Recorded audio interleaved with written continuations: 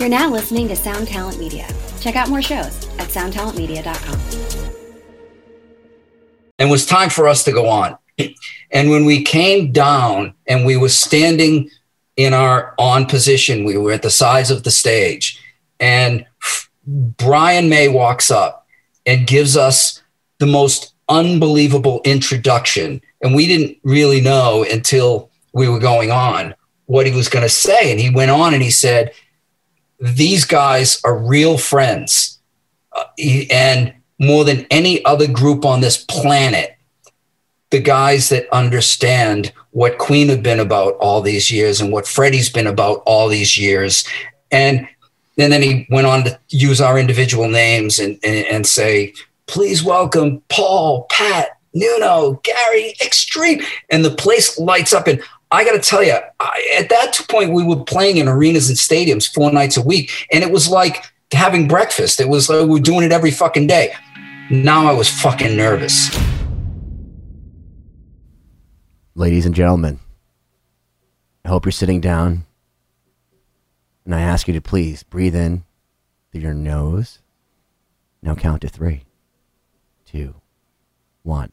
Now out through your mouth. 3. This is so uncomfortable. 2, This is too zen for you. Now remember, the whomping noise is the nitrous. Womp, womp, womp, womp. Welcome to 2020.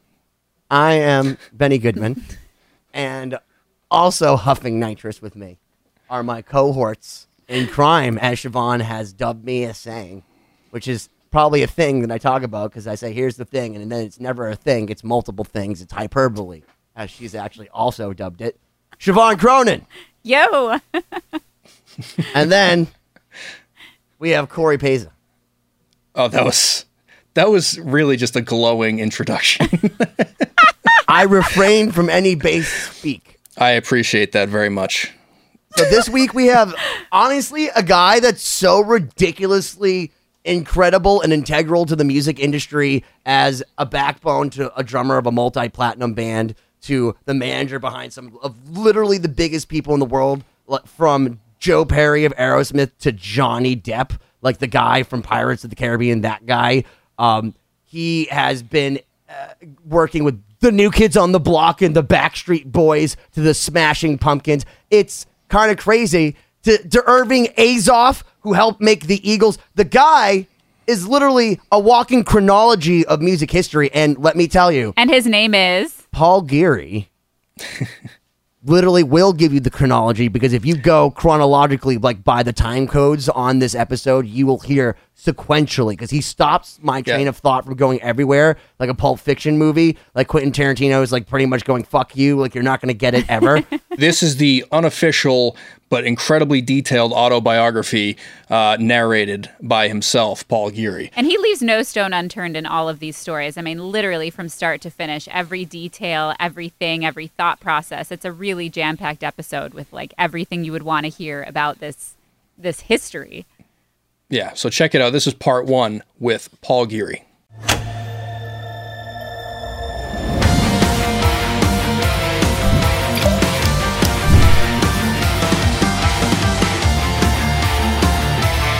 Start this. Are you ready to go, Paul? Ready. All right, can you count us off, though? Count you off. 1, 2, 1, 2, fuck you, go. All right, we're here in 2020. I'm Benny Goodman with my cohorts in crime, virtually and literally assaulting you in the eardrum range. First and foremost, ranging in at about 40 to 100 hertz, we have Corey Peza. I get to go first this time? Lucky me. Only because we want to continue to internalize that Siobhan should go first, so that when she introduces herself, that she also introduces herself first, because she's a lady. And that said, she's a lady. Siobhan Cronin. Hello. And then I know you guys are all waiting for the punchline, which I already fucked up. And he counted us in. One of my favorite people on this planet, one of my best friends, one of my biggest influences as far as musically, and certainly a guy I have learned so much from in this music industry. Give it up for the legendary Paul Geary. Woo! That's what you guys are supposed Yay! to insert Foley sound here. Yeah, they'll put some applause in there. Paul, how are you? I couldn't be better. That was a great answer. That's great. You're so positive. Most people are like, fuck this year. I hate it. Today sucks. Yeah. Well, it looks like there's a light at the end of the tunnel here. And I think we all kind of knew, what was going to happen eventually. And it seems like it's working its way through now. But it's all good here. Yeah. Well, So what? No, go I was ahead, going Ben. to say one of my favorite things for 2020, when I first realized that maybe there was a silver lining in this giant shitstorm, was one of the first people I had seen when everyone had gone into lockdown was Paul. He flew in, had to deal with some business stuff, and he was like, Benny, the beginning of the year, Godsmack, who he manages, by the way, just a little band from Boston, unlike many other little bands, maybe like Aerosmith or Extreme or the band Boston from Boston, all of whom Paul is friends with. But Godsmack had a giant stadium tour set for this year. Do you know how that went? Not so good. Yeah. But Paul still had a smile on his face. And what did you tell me, Paul? What did I tell you then? Then. Why? I'm sure things have changed, but then. Yeah. Well, look, this has been tremendously tough on everybody. I mean, early in the year, around that time, who knew? I mean, I'll never forget. It was Friday the 13th, actually. It's March, Friday the 13th, when we all heard, Oh, God. that you got to let your employees go home. And we all sat around going, what does that mean? For months, this went on for a while, once we all went home, and everybody thought, oh, okay, well, whatever this is about, after a month or more, we had to figure it out and we'll get back to it. Clearly we all know today, but at the time, who knew that, I remember hearing people say, oh no, this is going to go on till June or even July. And thinking, oh my God, like, how are we going to hold up a company with employees and offices and all those platinum records behind you? Yeah, well, there wouldn't be many more of those if this shit keeps up. But we all had to go home, and after a couple months, frankly, I could no longer hold up everyone's payroll and offices and all. We tried as long as we could until every tour was canceled for the rest of the year, and there was no discernible earnings that would, justify that. And so look, it all went south, but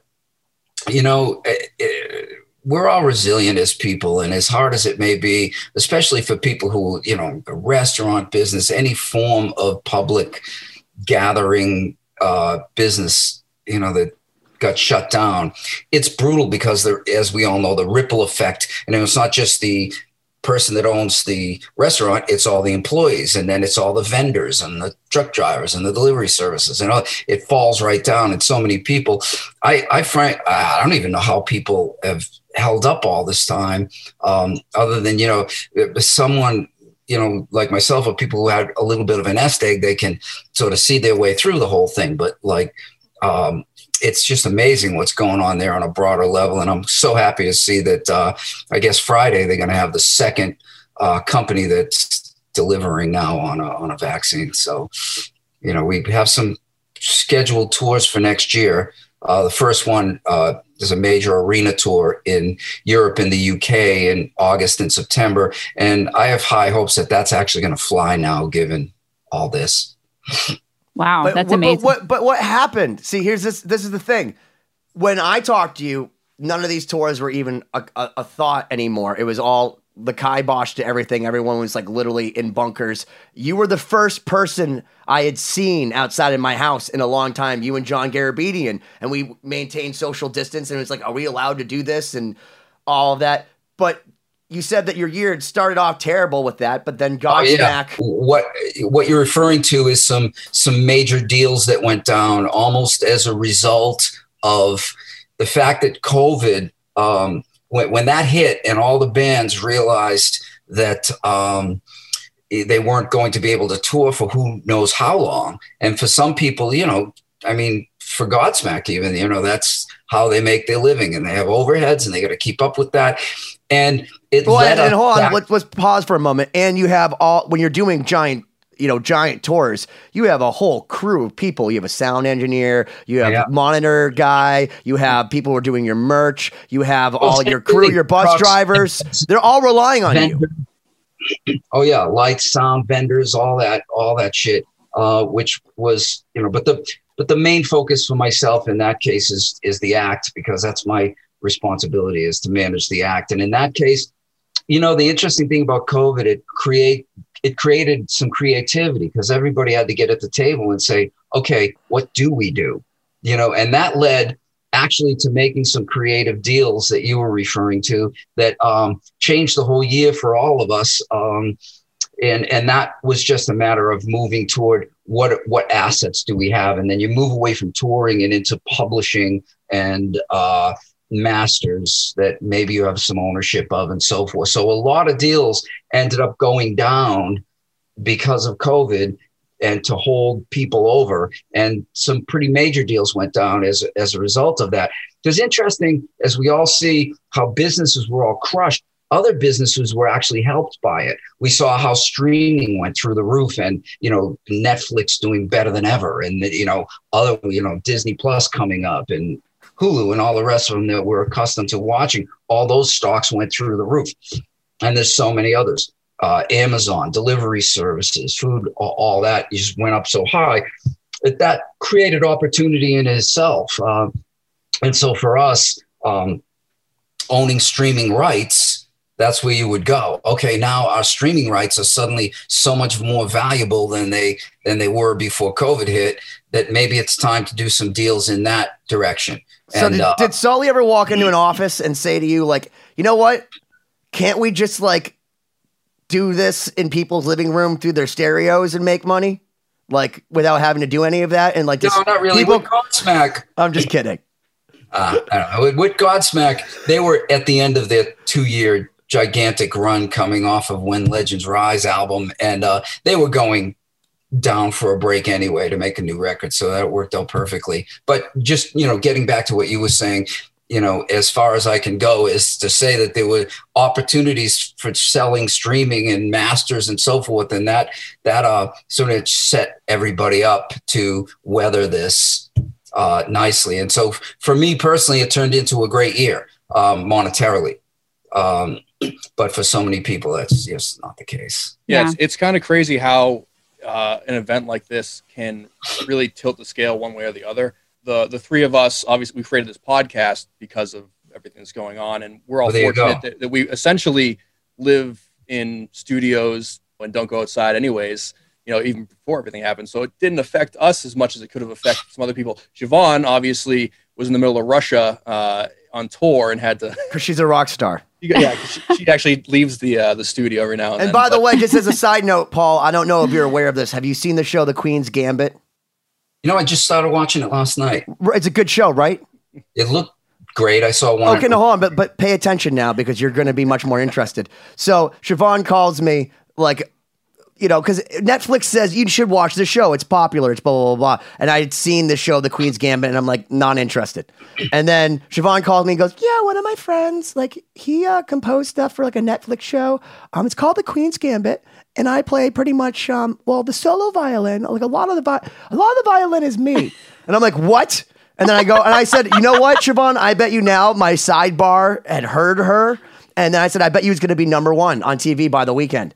And she's like, what? Wow. And then I go, and next time I signed on to Netflix, it was number one on Netflix. And I called Siobhan. I said, Siobhan, your show's number one. And she first thing she says is, what? And I'm like, your show. I just finished watching it like a couple days ago. So I was like the last person to watch it. But if you... it's incredible. I mean, it's funny because, like, you know, I knew the composer and had worked with him. He's done other Netflix series before, and he called me to record some of the stems like almost 2 years ago, I think. Maybe it was a year. But, you know, at the time he was like, oh, yeah, it's going to maybe be this show about chess. And like I saw some of the, like, you know, he'd had the screen with all of the like clips, but it hadn't been like fully edited yet. And then I didn't hear anything about it. And then I'm like, wait, is this the same chess show that he was talking about? And then he calls me, he's like, yeah, you're in the credits on the Queen's Gambit. And he like sent me a screenshot and all this stuff. That's so great. It was really cool. So I didn't realize it would be such a big hit, but I mean, it's great that it is. Yeah. So Siobhan's now a Netflix star too. Yeah, you're right. Now I'm more excited to watch. So yeah, listen for the music, see if you like it. It's also exceptionally good music. So like, it's one of those things when you watch the show, the music actually, we were talking to Steve Stevens and he kind of said the same thing. Like you take a moment and you go, wow, that music is actually very cool. And it's atmospheric and it really adds to the characters. Carries in the show. scene. Yeah. Well, but you'll watch it because it'll just pull you in like cocaine. Like Netflix wants it to be. You know this. You've sat in those rooms. How do we make this like crystal meth? Call it Breaking Bad. Oh my gosh. Well, anyway, so Paul, back to you though. So you've already mentioned a lot of super interesting things. And for the people that don't know who you are, you work in artist management, you have a company, but you also started out as a musician, which is really interesting to me because, as someone that's in a band, I meet a lot of like label people and managers, and a lot of them have always just been on the corporate side. So maybe you could kind of tell some of the listeners or viewers how you got started. You were in the band Extreme. Maybe talk about, the trajectory from being a band guy, how you left, maybe just some of your backstory. Sure. Well, the funny thing is, for me, I'm very surprised that it doesn't happen more often. Like I kind of see, well, you learn so much. One learns so much being in a band about all the rest. Like, for instance, for myself, I grew up, I was born in Medford and, I grew up there and, in the 70s when I was a teenager and Aerosmith and Led Zeppelin and Pink Floyd, they were all putting out current records, like new records. And I remember back then being so enamored with, back then in the every week, a record we know today to be a classic, was coming out. It would be Dark Side of the Moon. And a week later, Aerosmith Rocks would come out. And, a week later, Led Zeppelin, Live, came out or the Led Zeppelin movie.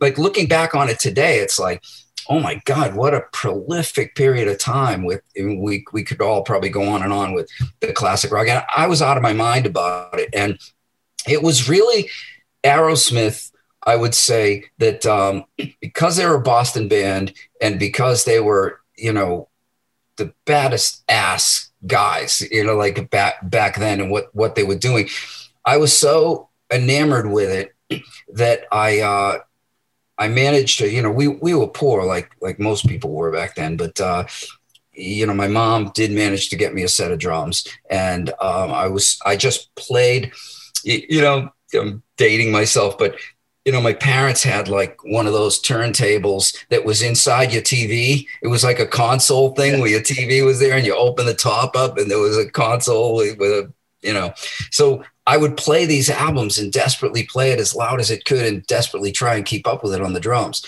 like many musicians start. And I was just so passionate that I think it saved my life, because otherwise, I dropped out of high school to join a band, and that could have been a complete and utter disaster, but what saved me, and what I'll say, is that I knew what I wanted.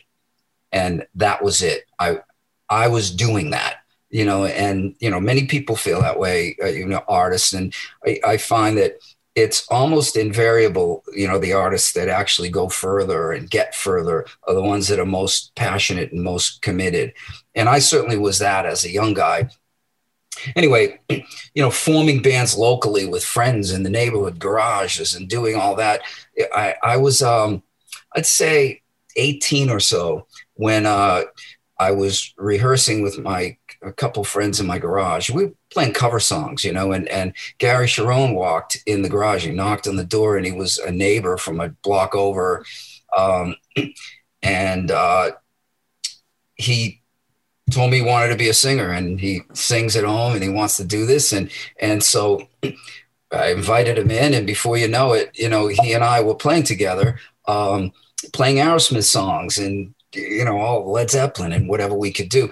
And funny enough, him and I, we were inseparable through my whole process, through us being in that band to, finding more serious players and eventually, forming a better band and now playing in clubs and getting a little bit better at, now you have to be, presentation and we wrote so many terrible songs, because it takes writing about, 100 songs to get to just a couple of great ones, and you just keep going and going and going until you have, enough to make a really good record. And for us, that's what happened. And I'll tell you an interesting story. Is the first little break we got, we were called The Dream. That was the name of our band. And we were playing from, 1981 to about 1984 in clubs under that name.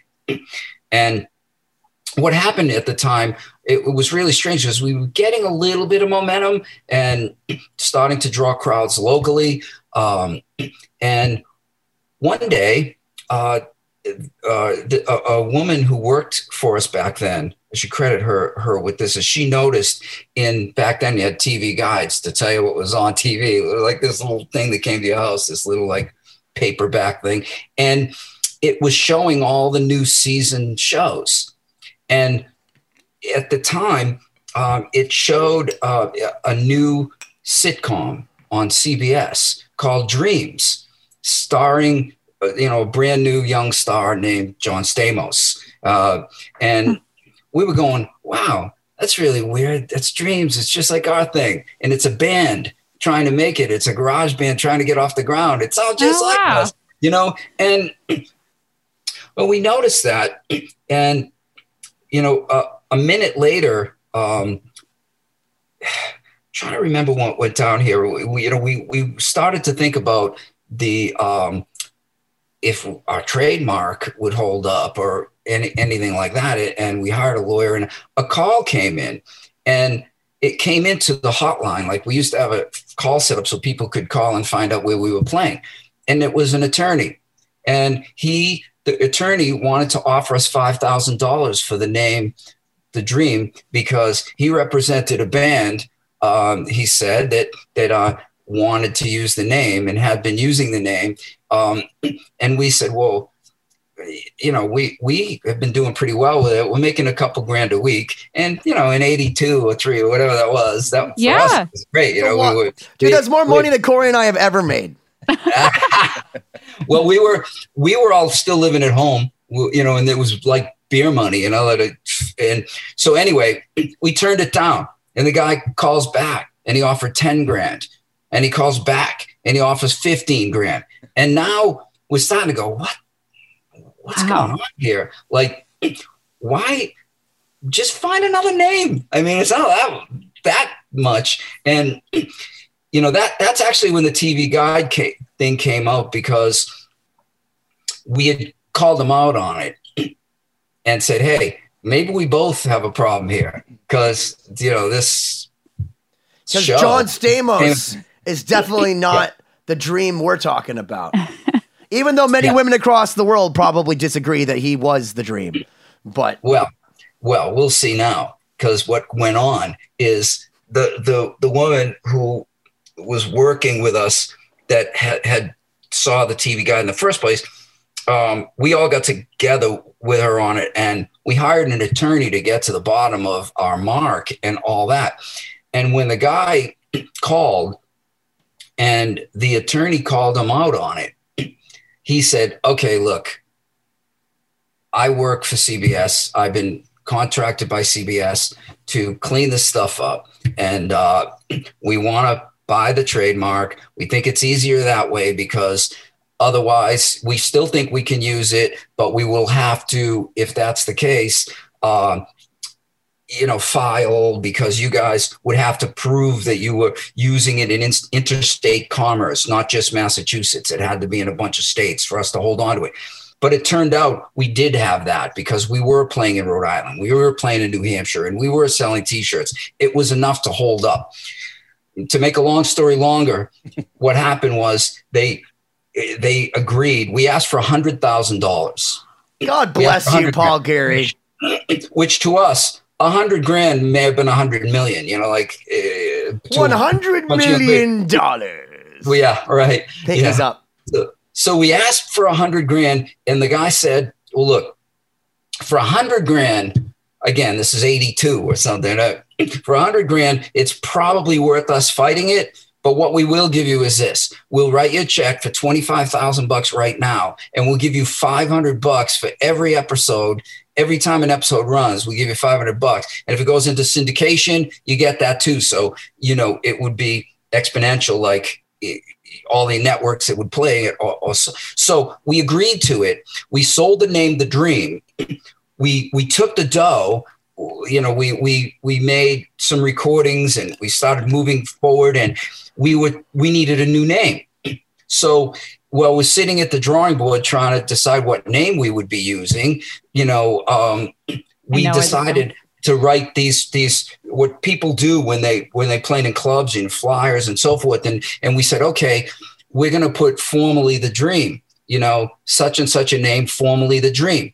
And we started saying, well, X Dream, we're X Dream, and they said, and so we were going to go with X Dream. And they said, no, you can't use Dream in your name. It can't happen. So we came back with, well, what about Extreme? We went to our lawyer because that's not extreme. That's another word. It's extreme. And the way the thing was worded, they couldn't stop that. So we became Extreme. As a result of that, the TV show came out and it stiffed. It was John Stamos' debut, and a couple of episodes ran, or however many ran, a season, maybe not even, and they pulled it. But that was that. And that's how we became Extreme. And at that point, we were getting more serious about the act. And our guitar player, he resigned, and we hired Nuno at that point. And Nuno was very young. Isn't he still really young? I guess, compared to the rest of us. Well, he looks ageless. Literally, he looks exactly the same. If you see him, this is him for... for 30 years. And not just that, he sent a birthday message to our mutual friend Scott, and I'm not trying to get too deep or whatever, but he wore a Patriots hat, with the hat up. And the first thing is Cindy, who's also a Portuguese, my fiance, walks into the room. She goes, wow, he's even hot with a hat. I'm like, he's fucking 70. Fuck that guy. Yeah, that's funny, right? Yeah, he was always that guy in the band. Well, you're the drummer, man, so we know how that hierarchy works for real. Yeah. Well, look, at the end of the day, I got Gene. Yeah, you did win. We actually know the end of this story, that you got one of our favorite people. We haven't gotten there yet, though. Well, yeah, so go on with your story. So so that's the first part. That's the first big chapter of the book. That's how we became Extreme. And at that point, we had a little bit of money to start really recording in the studio with that money we had. This way, that's the whole next level, is how do we take these songs that we've written and create a sound, because that's the next step, that's a whole different thing, and we're all local guys. And I think we had an engineer that Nuno was friendly with, and he came in and helped us, and we just kept recording. And we finally, that led to an introduction to some people who owned a studio, and they were in love with our act. And what they decided was, well, look, you guys can record for free in the middle of the night. So all day, our studios rented, that's when we rented. People come in the daytime and record. But when they, load out or whatever, you could start at midnight. So, we play from midnight till 7, 8 in the morning. And we'd record until we came out with a vast, 50, 60 songs, recorded well enough to, get a pretty good idea of what it was. And that led to having 5 really great songs. And we began to send those out. And record companies was sniffing around. And in November of 1987, a rep from A&M Records walked into it was the Paradise Theater on Comm Ave. and it was sold out to the gill. And they came in, and at that point we had real momentum going regionally, and we had made a video with some of the money, and we submitted it to MTV, and that was actually before that. How about V66? Did you put it on V66? Well, that came that did come after we won a round of this, what they called the MTV basement tapes back then, which was a big deal because our video was played on MTV, and all that momentum helped what was going on. And then A&M Records signed us in November of '87. And that was the click into my and all of our professional lives, and it was in March of '89. We finally put out our first album, and we're such big fans of Queen. And when asked, who would you like to get to produce your record? I think Gary or Nuno, one of them thought, well, we want Mac, the guy who recorded those Queen albums that we love so much. So they reached out to him, and he flew over from England, and he actually recorded, the first album with us, which was wonderful because we sat around just talking about Freddie and Queen all day long because he spent. Any good stories, just out of curiosity? Because you're talking about Reinhold Mack, who is he did like the Works record. He did a lot. He did the '80s Queen. Yeah. Yes, all right. He also, if you remember Billy, was that guy? Lonely is the night. Billy Ocean? No, that wasn't Billy. It was Billy Ocean. It was that solo artist guy. Billy Squier. Billy Squier, right? And he had a bunch of hits at that time with Mac. They were recording that. Those are good tunes. Again, we decided those sounds weren't really right for Extreme, so we finished that album and moved on. But the album came out in March of '89, and we toured extensively because back then, when you were signed to a record company, they supported rock bands, so they underwrote the tours. We were able to tour in Japan and all across Europe and America, and they were good with it because they saw the possibilities for us. And the first record stalled at about maybe 300,000 copies. And that's, remember when that sucked? Yeah, that wasn't good back then. We were hoping to be at least gold. At least. Today that'd be a lot of records, but back then it wasn't. So what happened was we went back to the drawing board to make our second record. And by that time we had been on the road extensively, and we got so much more proficient as players, and we spent so much more time together in hotel rooms around the world and sound checks in the buildings and all, and being able to get it together, which really was the impetus of Porno Graffiti, our second album. And that record, funny enough, when that came out in 1990, we followed right up the following year, sometime later. I think it was September 1990. The record came out with the first single, and it did pretty well. And the second single came out, which was a song called Get the Funk Out, which we thought, to this day, I look at that song as sort of, if I had to pick one song that would epitomize what we were trying to do as a funky rock band, that was it. I mean, it had that bass groove, and the guitar solo was insane. The chorus was hooky. Like the whole thing really, really worked for us. And at first it was a minor hit. It got to number 10 in the top 10 at Rock Radio. It got to number 10. Our record reached 300,000 copies and started tanking at that point. It was off the chart again, and we were like, wow, we were hoping to have a gain on this album. Get the fuck out of here.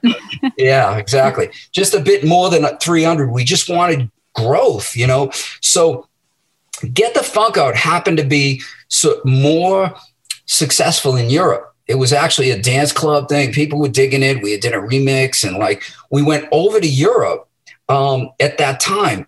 And while we were touring there on the back of Get the Funk Out, the record company had called us, and I think it was just before we left. Actually, before we left for Europe, they called us and said, "Look, the song Get the Funk Out. I mean, more than words. It's getting played on a Midwestern radio station, and people are calling for it. And the radio station, everybody seems to think this is it. It's not what you guys do normally. It's an acoustic ballad, but it's really working. Do you want to go with it? Hold on a second, but have the Goo Goo Dolls taught you nothing back in the 80s before that band happened?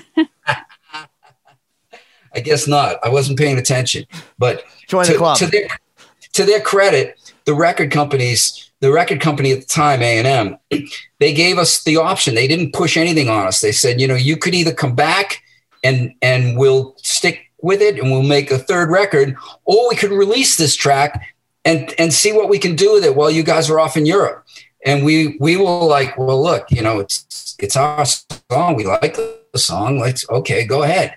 So they released it. We left for Europe to record to a tour on Get the Funk Out.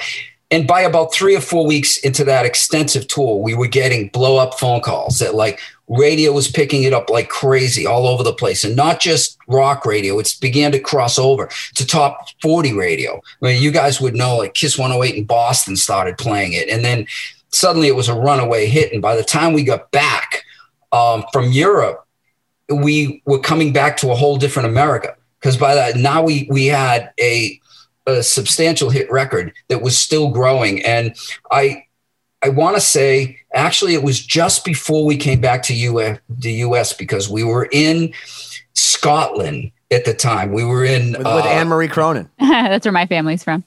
Oh, really? Yeah. Were you in Glasgow, Edinburgh? No, we were actually in Sherwood Forest. Okay.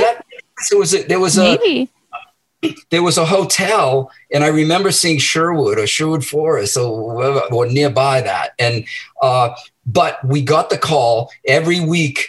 I was on the phone with our manager at the time and getting the lowdown and the chart. So were you like the band manager within the band at the time? Because I was that from the beginning. Okay, yeah. From the time we were in Garage, because nobody cared. Mm-hmm. You have to do it yourself, but by the time we had a record deal and we began to tour, then we went to New York to meet a manager. At least I did. Maybe we all went out and we hired a guy who knew what he was doing, because I was still a bit green.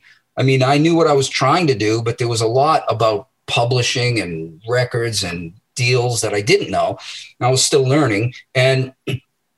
But the guys generally, to their credit, they just trusted me to make all those decisions, where we grew into that kind of machine where like Nuno would write the riffs and the arrangements, and then Gary would write the lyrics. And that's just the way it was. Everybody had their lane. So, and no one wanted to do the other. I mean, I wasn't a writer to begin with. Gary wasn't an instrumentalist, but he was a great poet, and he just wrote lyrics and wrote clever lyrics. And Nuno wasn't a lyricist, or at least not at the time, and didn't want to know anything about what I was doing. So they just trusted me to do that. And it worked out perfectly. And that's why I credit why we became what we became. Anyway, back to Scotland. I was on the phone with our manager, and he was jumping up and down, all excited. You have the number one song in the country, So I, it was like hotel, like phones back then. You went to your phone to make a room, call from the room, And I remember I couldn't get downstairs to the bar fast enough where everybody was, and all like. We cheered. We couldn't believe it, because when we left, I don't even think we were on the chart, and we came back. The song was, a gigantic hit, and we were on MTV. We made the video, I think, before we left. By the time we got back, it was, some of the timeline gets a little bit shaky in my mind, because we're talking about, 25 years ago or whatever it was. But the video was then getting played. Wasn't it like 30 years ago? Well, this was on 1991. Yeah, 20. Because I actually remember, I think it was almost 5 years ago, the 25-year anniversary, and seeing eat I had some of that cake, and that was like a long time ago. Shows you how fast sunrise, sunset. Yeah. So I didn't mean to derail you, but I just wanted to give us a good chronology, because it actually has been even longer than that. And you look great. So 71. So what it was 87 record deal, 89 first album, 91 first hit. And it was a doozy fucking hit. I mean, because the song, was number one. By the time it got done, it was number one in 30 countries. And at that time, we began to sell 120,000 albums a week. Remember, we had sold 300,000 total of our first record. Now we were selling 120,000 copies a week. And that didn't stop for about a year. I mean, we were just out there now touring. How many records has Porno Graffiti sold, Paul? Total. I don't know about today. At the time, we clipped about 4 million at the time that we stopped sort of paying close attention. Because you got to remember, when that record came out, there was no SoundScan. Oh, that's right. It's before the Nielsen SoundScan era. Yeah, so the record company basically would tell you, what retail, what you did. See, what you did is actually sold 20 million records, and then Don Arden came in and said, "Hey, yeah, you guys just did good. You sold 4 million. Oh, 4.5 million, 4.5 million records." Yeah, exactly. Well, there was a lot of shenanigans back there. There's no question about it. But for us, it wasn't about that anyway. Like, we were now connected with the people, and we were touring. Like every cycle we would hit, somewhere around 30 countries or 32 countries.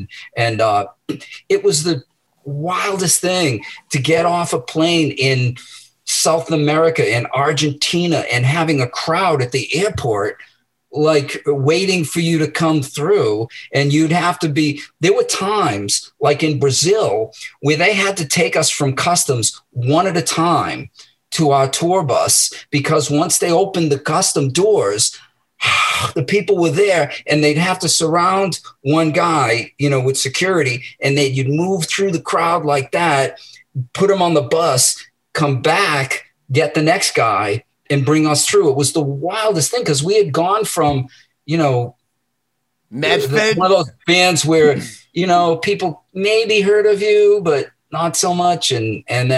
But at that point, everyone knew us and everybody knew that song. Well, hold on. I do want to put an ellipsis in this because I want to say something.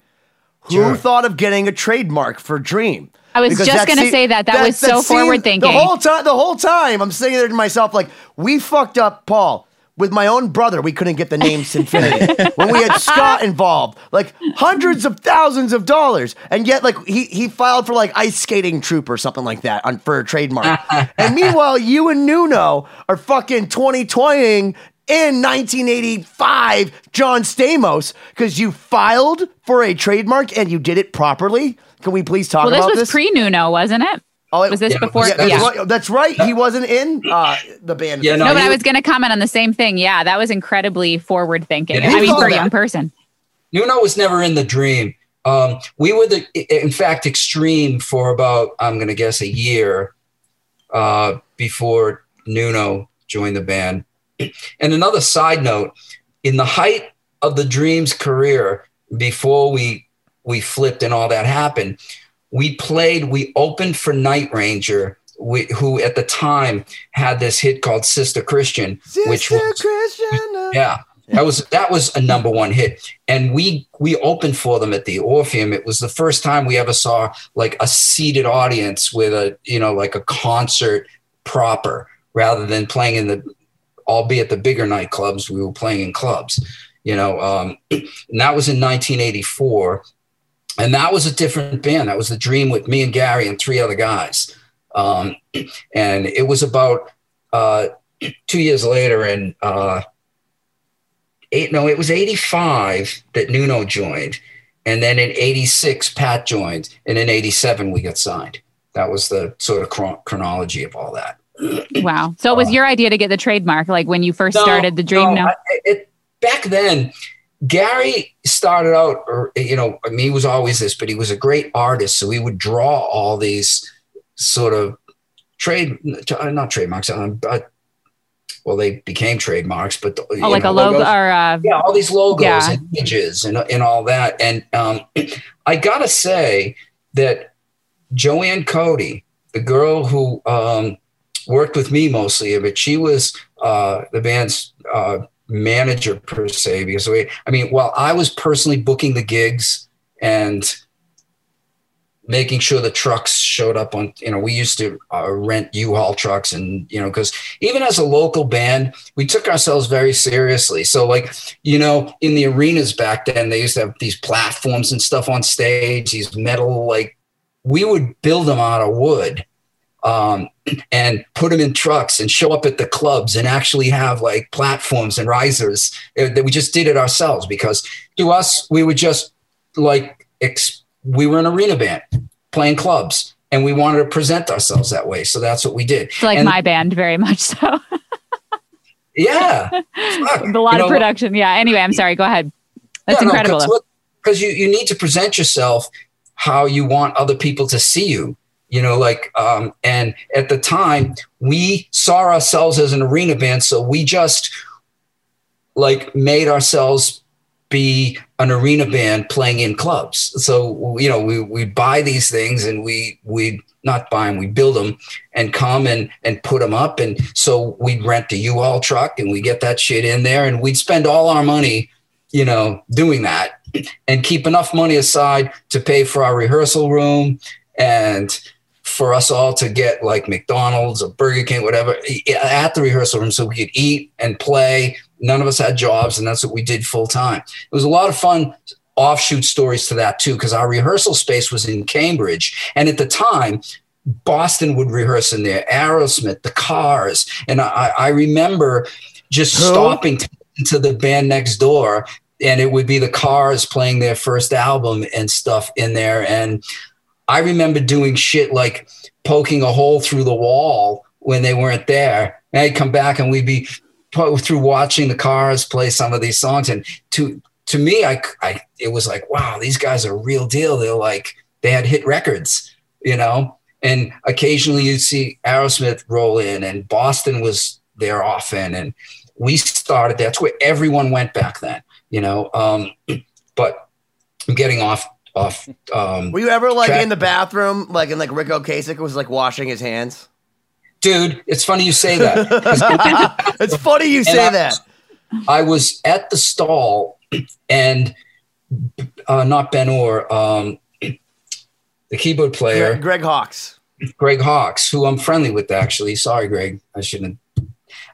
Anyway, he walked in, and I remember him being a real short guy, and not that I'm a tall guy either, but he came in, and I was just almost speechless. I'm going, wow, that's that guy, like those, because they were so keyboard heavy, and all the things that they did back then. And I remember being in awe of all those guys. And I remember leaving rehearsal when the Cars was still in there, and I saw a Jaguar outside, and I saw a cassette tape that said the Cars written in like magic marker on the tape. And it was in the passenger seat with some lyric sheets sitting on the passenger seat with a cassette in there. And I went, man, that's Rick Ocasek's car.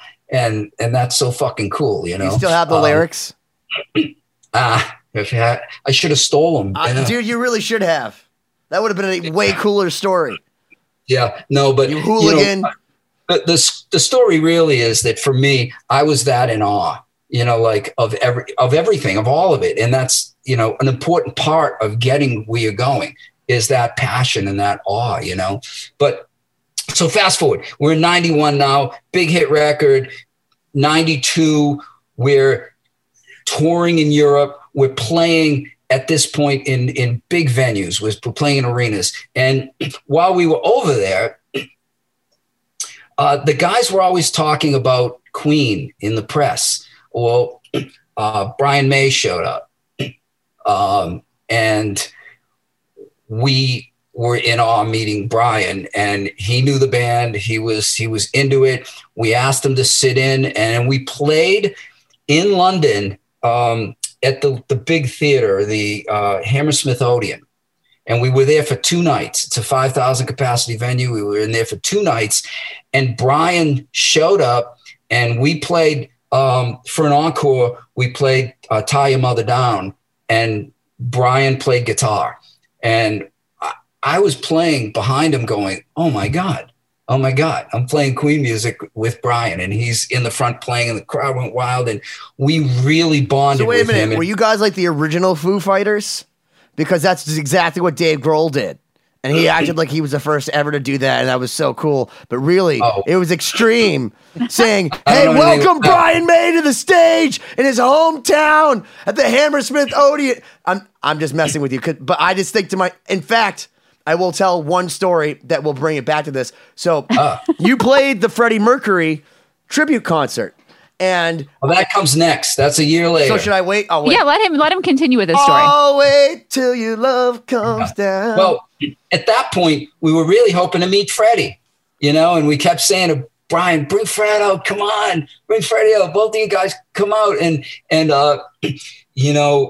it was during that period of time that we got the word. And he kept saying, well, he's not feeling well. He's saying that nobody told us what was going on, but, he died. Okay. And when we came back to London, I think we were, for whatever reason we were coming. I remember we were playing at Wembley Stadium with Bryan Adams. When Bryan Adams had that hit, Everything I Do It For You. We had more than words. It was like that they were both gigantic hits. They were like the number one and the number two worldwide played songs that year. So we played at the stadium. It was, 95,000 people, and once we came there, we played, and the next thing that put us in awe happened, in that we met Roger Daltrey, and the lead singer of The Who. When we played at the stadium, our encore was 2 Who songs, and Roger fronted the band, and we played a song called 515, and I don't remember. There were 2 Who songs. Anyway, it was the wildest thing. I just want to interject and say, I hope one day I forget memories as cool as playing with Roger Daltrey on stage. You know what? I don't even remember. What do we? Bob O'Reilly? I don't know. Was it Won't Get Fooled Again? I don't even remember. Freddie Mercury couldn't make it though. It didn't matter. We could have been playing, the Mickey Mouse Club hit song or whatever. I was with. He was swinging that mic, 20 feet in the air and doing the things he was doing. And it was just a trip. And anyway, I believe, again, I'm lousy with the chronology, so many years ago, but Freddie died. Brian had invited us to dinner, and we were in London, and we show up to meet him for dinner, and he brings John Deacon and Roger Taylor. So the 4 of us are sitting with the 3 Queen guys having dinner. And that in itself was already, we're having dinner with Queen. This is sick. So we're at the table talking, and, of course, Freddie had died recently and the whole thing. And that's when they asked us if we would represent Queen and play at Wembley Stadium because they were going to plan a huge send-off for Freddie at Wembley Stadium, and that they didn't have it all together, didn't know who was going to be there, but they were absolutely sure that they wanted us to come in and play with them.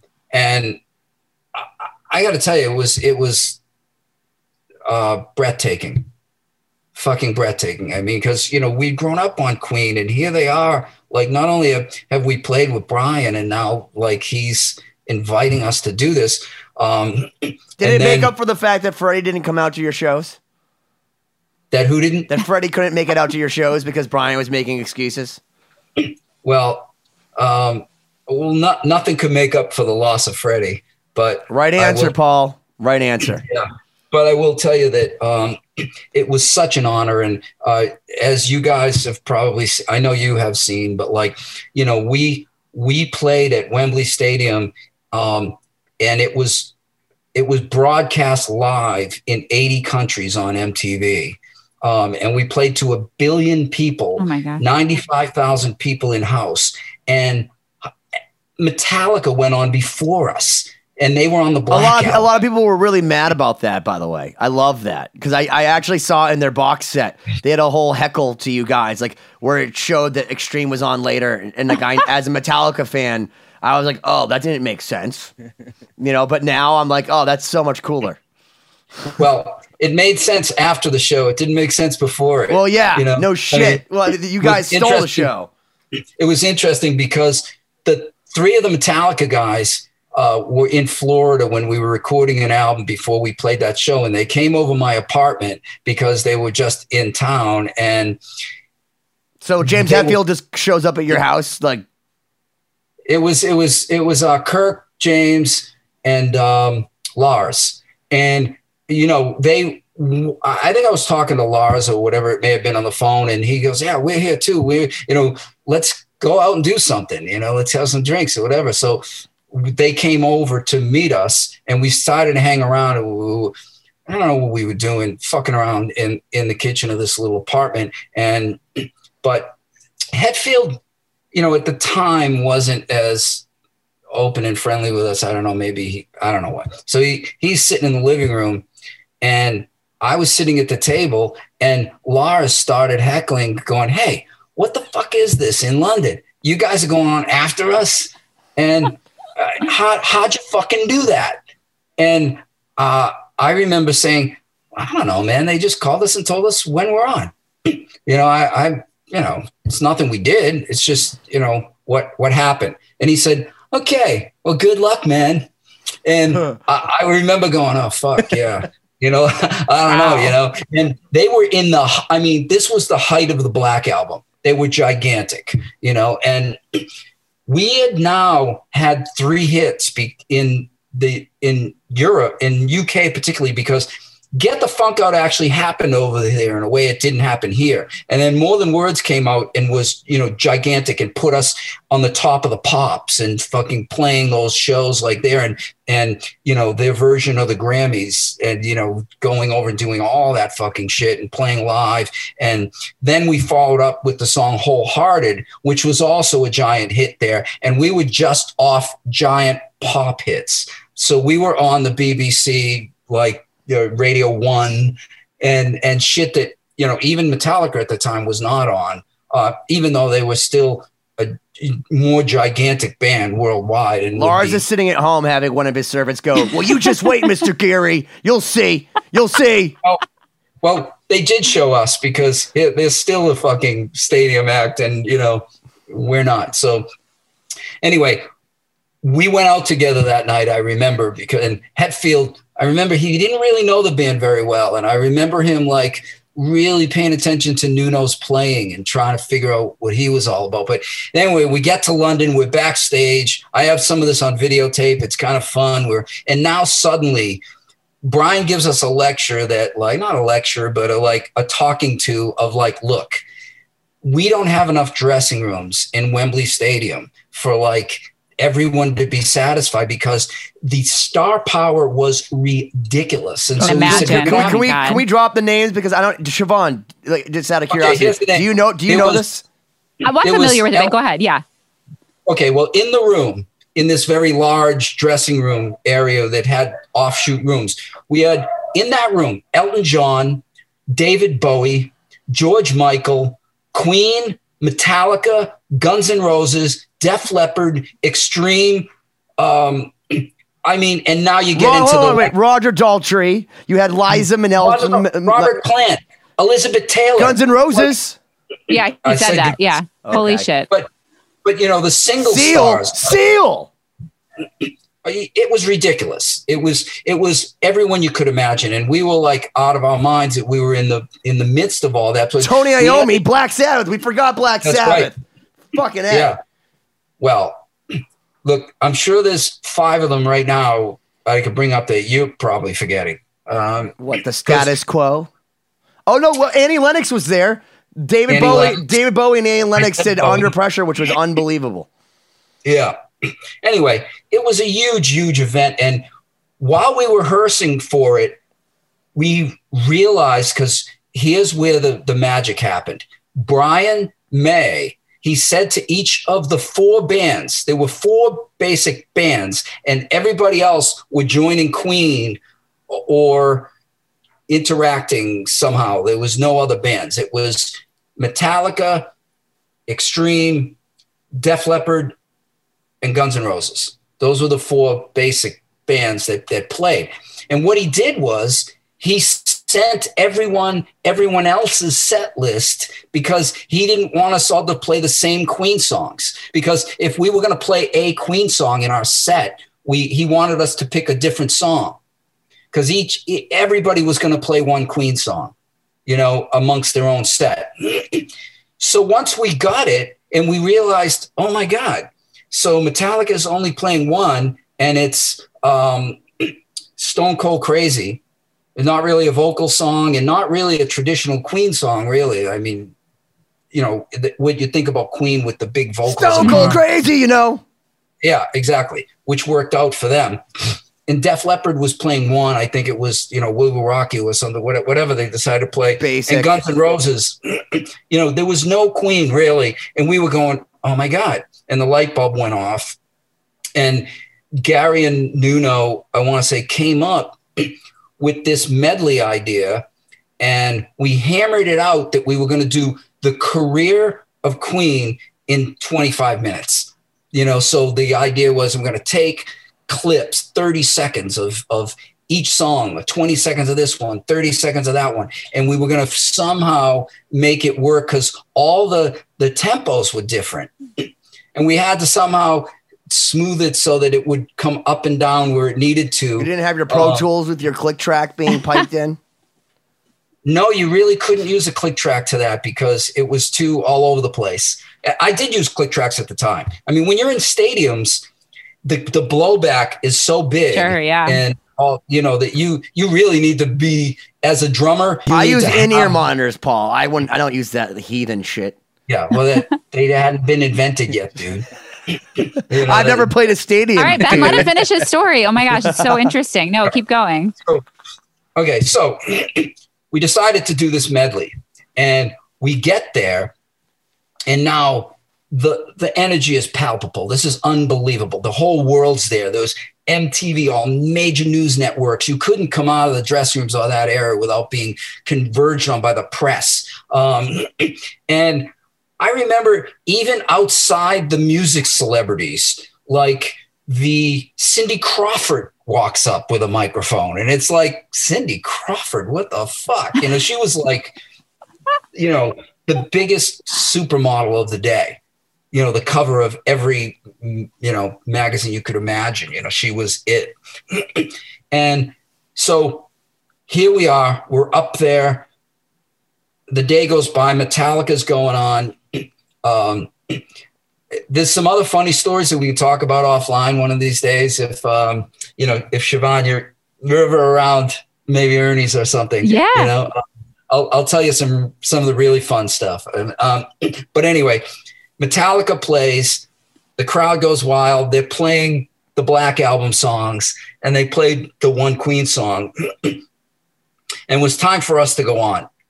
And when we came down and we were standing in our on position, we were at the sides of the stage, and Brian May walks up and gives us the most unbelievable introduction. And we didn't really know until we were going on what he was going to say. And he went on and he said, these guys are real friends. And more than any other group on this planet, the guys that understand what Queen have been about all these years and what Freddie's been about all these years. And then he went on to use our individual names and say, please welcome Paul, Pat, Nuno, Gary, Extreme. And the place lights up. And I got to tell you, at that point, we were playing in arenas and stadiums 4 nights a week. And it was like having breakfast. It was like we were doing it every fucking day. Now I was fucking nervous. I was walking out onto that stage with the coming at, with that many people and the cameras and because this concert was being viewed bigger than Live Aid. It was 1 billion people because Live Aid didn't have the technology at the time to reach what we were reaching at that point. And the nerve-wracking part is that we weren't playing our own music. We were playing Queen music, and we would the Queen's fans. And Right. and the 3 members of Queen are on the side of the stage watching us. No big deal. Right. It was, not to mention the other people just coming down to see what it was all about. You know, like Bowie talking to Elton John going, hey, that drummer's kind of cute. Yeah, dude, it was just the craziest thing ever. So please, either Siobhan have Ben show you this clip. I mean, it's all recorded. You can see this. It's really well filmed, and you can see the whole thing on YouTube. But we come out on stage, we started the set, the people lit up, and we had probably the best set of our lives. We were just dead on. And I think it was because we were so intent on it being dead on, and we were so, you didn't want to be the guy in that band that let the other 3 down. Mm-hmm. I'll tell you that much. Not now. I mean, this was something, if anything went wrong, you were going to be ridiculed. You know what I mean? Because we were playing Queen, and Queen is beloved, and it's so easy to be picked on, like when you're trying to play someone else's music, especially we're playing Queen in London right after Freddie's death. Yeah. So no pressure. It was such a trip. And then we went off, and you'll see it in the film. Like when it's over, it was like, wow. We knew that something really historical had just went down, and we walked off. It was the like stage. Queen getting off Live Aid. Everyone knew that they stole the show. When I've watched all 8 hours or whatever of this show, and there is no question in my mind, because you see the lineup, and like, look, Roger Daltrey with Tone Iommi. Really cool. Like, everyone's awesome. I mean, there's some real highlights where you have like Annie Lennox and David Bowie doing Under Pressure. And you have, obviously, historically, George Michael, rest in peace, doing Somebody to Love. But you guys did a 14-minute medley or something like that, and people were moving, and it gave me flashbacks. I watched it actually as it happened, but it gave me flashbacks of Queen in '86, Wembley Stadium, because that Queen had a certain audience where they moved a certain way, and Gary and you guys were able to elicit that. And one of the coolest moments of my life was when we were at a birthday party for our friend Ernie Bach, and we're sitting with most of the guys from Extreme, and someone had said, let's put on the Freddie Mercury show. And my fiance had never seen it. And we're all sitting there, and I'm watching you. Watch yourself. Play. Oh my God, the craziest that's so show crazy. ever. And I'm Wow. sitting there the whole time, like, talking to Cindy going, do you know how cool this is? Like, are you aware of how awesome this is? And that we're in the room with these guys. And Gary looked the same. Other than he had maybe a little bit more hair going. He looks the same. He moves the same. He probably wears the exact same clothes. Well, he takes care of himself. You guys all do. You guys all look ridiculously like Nuno's been cryogenically frozen since 93, I'm pretty sure. That's funny. Well, I got a deal. So, Siobhan, I'm going to watch Queen's Gambit and listen to the music, and you're going to check out the Queen medley. Yes. Oh my God. No, I literally was like choking up and tearing up when you said that. Was like such a story. I just don't even know how to react. That's like, what a great way to end the first episode, moment. because it's at that time. So I'm going to say, first off, thank you so much, Paul Geary, for not only illuminating us, but Freddie Mercury and Queen is my all-time. I mean, I have my signed Freddie Mercury record behind me, which is my prized possession, right? But you are as close to what actually happened, and you guys stole the show at the Queen show playing Queen. And for me, you can't Queen's Gambit anybody better than Extreme. So with that, you've been 2020'd. Paul, stick around, please. Hey, thanks, man. Thank you for checking out this episode of 2020. Please be sure to subscribe. And before you go, we're going to do a little throwback to a clip from episode number 29. That's with Steve Stevens, who is the guitarist for Billy Idol and a great guy. So check out this clip. Hope you enjoy it. This is from episode 29 with Steve Stevens. Rebel Yell we cut the track, and then our producer Keith Forsey said, we need something at the front to let people know the cavalry's coming, rather than just, bam, here it is. And I said, oh, I've got this little intro thing. I've had that intro thing for years. And I said, let me just tag it on the front. And that's exactly what happened. So those are sometimes those little afterthoughts that become really cool, you know. Hey, this is Chris Swinney, formerly of the Ataris and currently host of That One Time on Tour, part of the Sound Talent Media Podcast Network. Have you ever wondered what it's really like on the road? The highs can be euphoric, but the lows can be crushing. Join me every week as I chat with industry pros about what it's like living out their wildest dream and, in some cases, their worst nightmare. Past guests of the show include members of NoFX, Pennywise, Bad Religion, and more. Listen and subscribe at soundtalentmedia.com.